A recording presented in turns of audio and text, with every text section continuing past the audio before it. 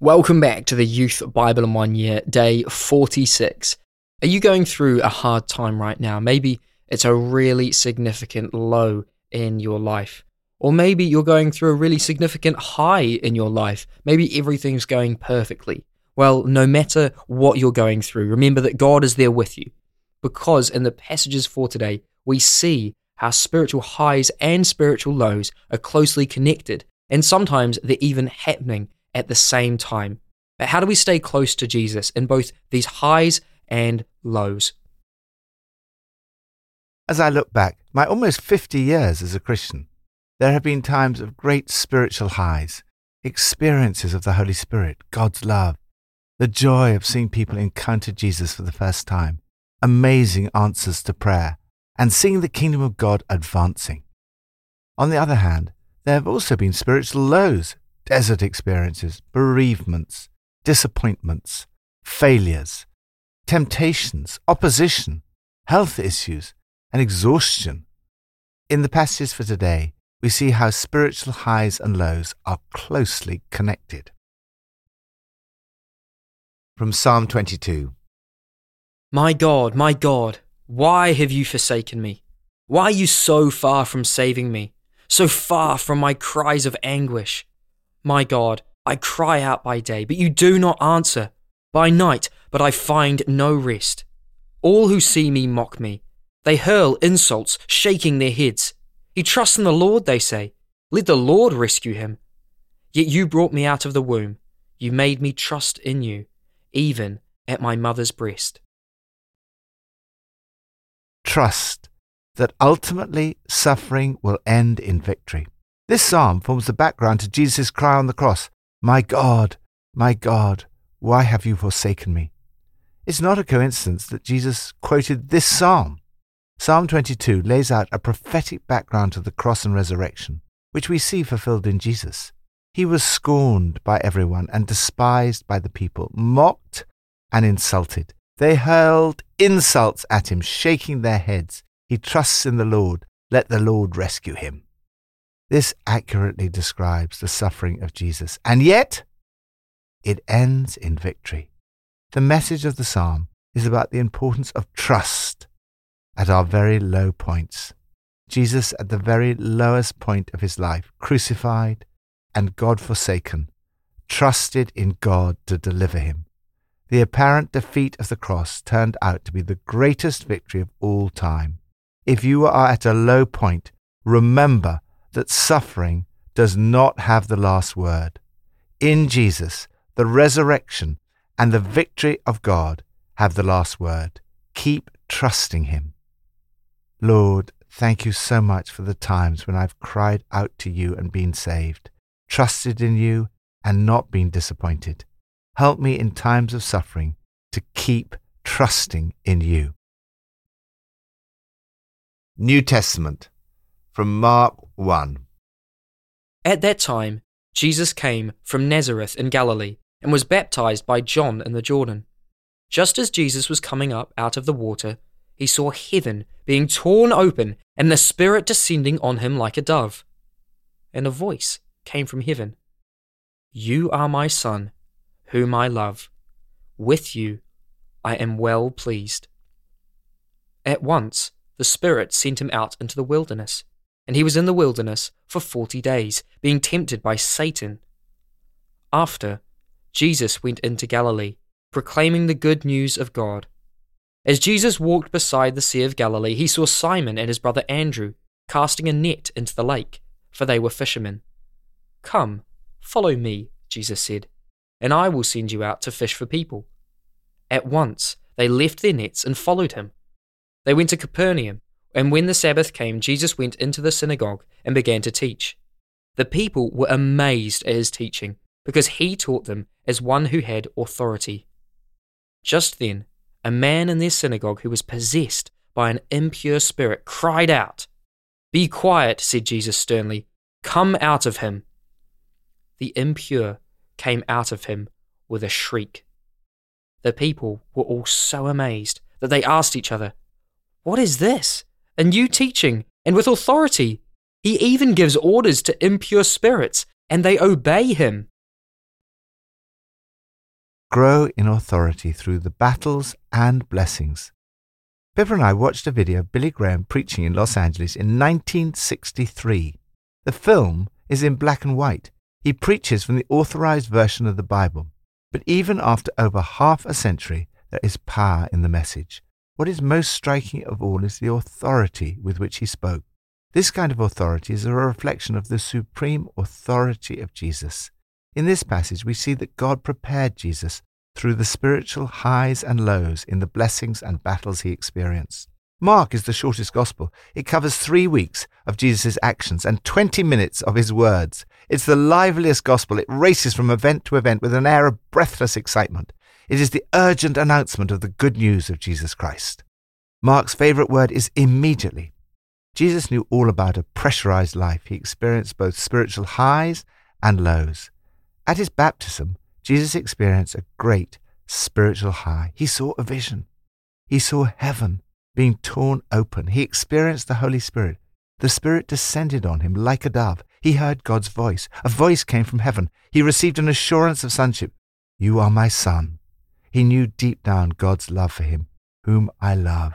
He enjoyed God's pleasure. With you, I am well pleased.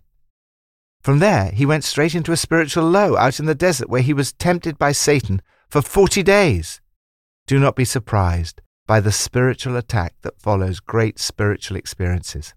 We always try to warn people about this. If, for example, on the Alpha weekend, you've been filled with the Holy Spirit, receiving a deep assurance of God's love for you and knowing that you're a child of God, do not be surprised by the attacks in the forms of doubts and temptations that often follow.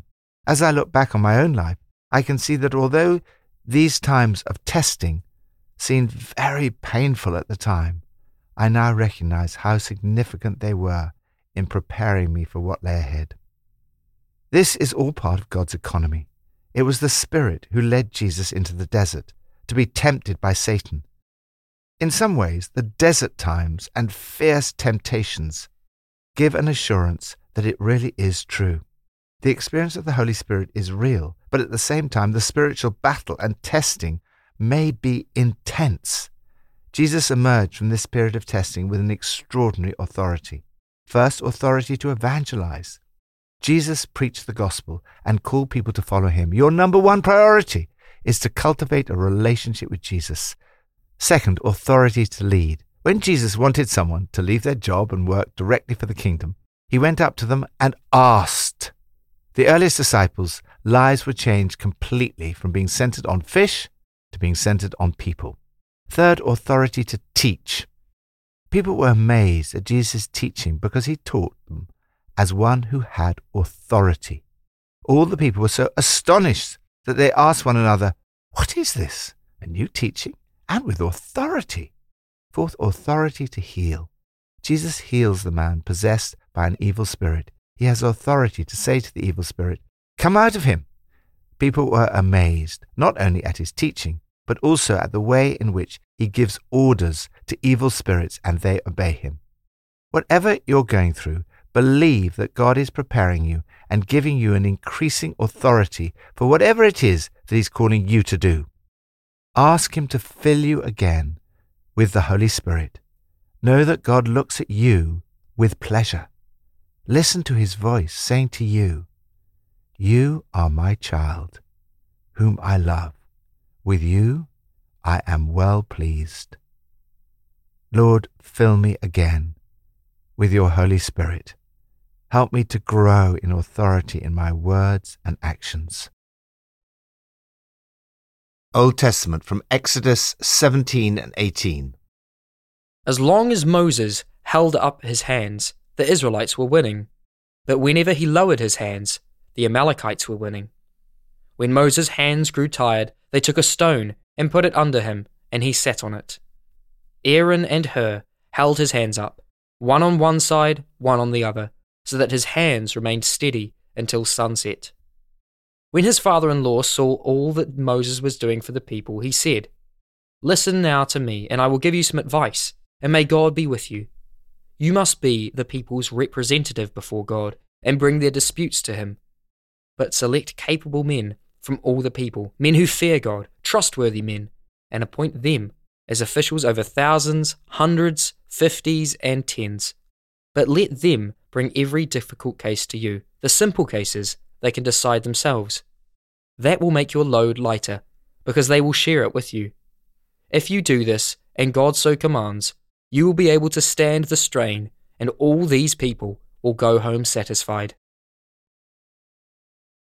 Pray and act to turn the lows into highs.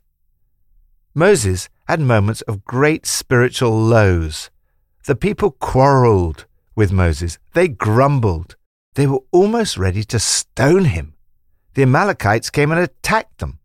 Yet God turned the lows into highs. How? First, support and encourage one another. First, Moses prayed for himself. He cried out to the Lord, "What am I to do?" And the Lord answered. Second, he interceded for Joshua and the people. As long as Moses held up his hands, the Israelites were winning. But whenever he lowered his hands, the Amalekites were winning. When Moses' hands grew tired, Aaron and Hur held up his hands, one on one side and one on the other. So Joshua overcame the Amalekite army with the sword. For hands were lifted up to the throne of the Lord. This passage reminds us of the power and necessity of intercessory prayer. It also reminds us of the importance of loving support and encouragement that we can give to one another when we are weary. Second, learn how to delegate. Moses' father-in-law, Jethro, gave Moses some excellent advice. He pointed out that if he didn't delegate, he would wear himself out. The work is too heavy for you. You cannot handle it alone. Moses was humble and wise enough to listen to his father-in-law. Trying to do everything yourself is not good. It's a bad form of leadership and leads to exhaustion. You'll burn out. It also results in the underutilization of other people's gifts, time, and ability. They're like to get frustrated, and so are you. However, delegation in itself will not solve the problem. We need the right leaders. If you delegate to the wrong people, no amount of micromanaging will solve the problems. If you get the right leaders, you can trust them, release them, and empower them. Follow Jethro's advice. Use at least these 3 criteria when selecting and appointing leaders. First, choose capable people. You need people of ability in order to have confidence as you delegate. Second, choose leaders on the basis of their spirituality, those who fear God. The third criterion was character. You need people who are trustworthy, loyal, discreet, and reliable. Moses gave leaders a variety of responsibilities. Thousands, hundreds, 50s, and 10s, presumably depending on their ability. He delegated a certain amount of the decision-making, but not all. The simple decisions were delegated, but not the difficult ones. The result was that Moses was able to stand the strain, and the people went home satisfied. Lord, help me to make my relationship with you my number one priority, and through the highs and lows of life, to stay close to you. Pippa adds, in Exodus 18, we see what a good father-in-law Jethro was. He rejoices over Moses' successes, and he offers advice where he sees there are problems. Let's pray. Lord, thank you for the good things in my life. Help me in the times that I find tough. In Jesus' name, amen.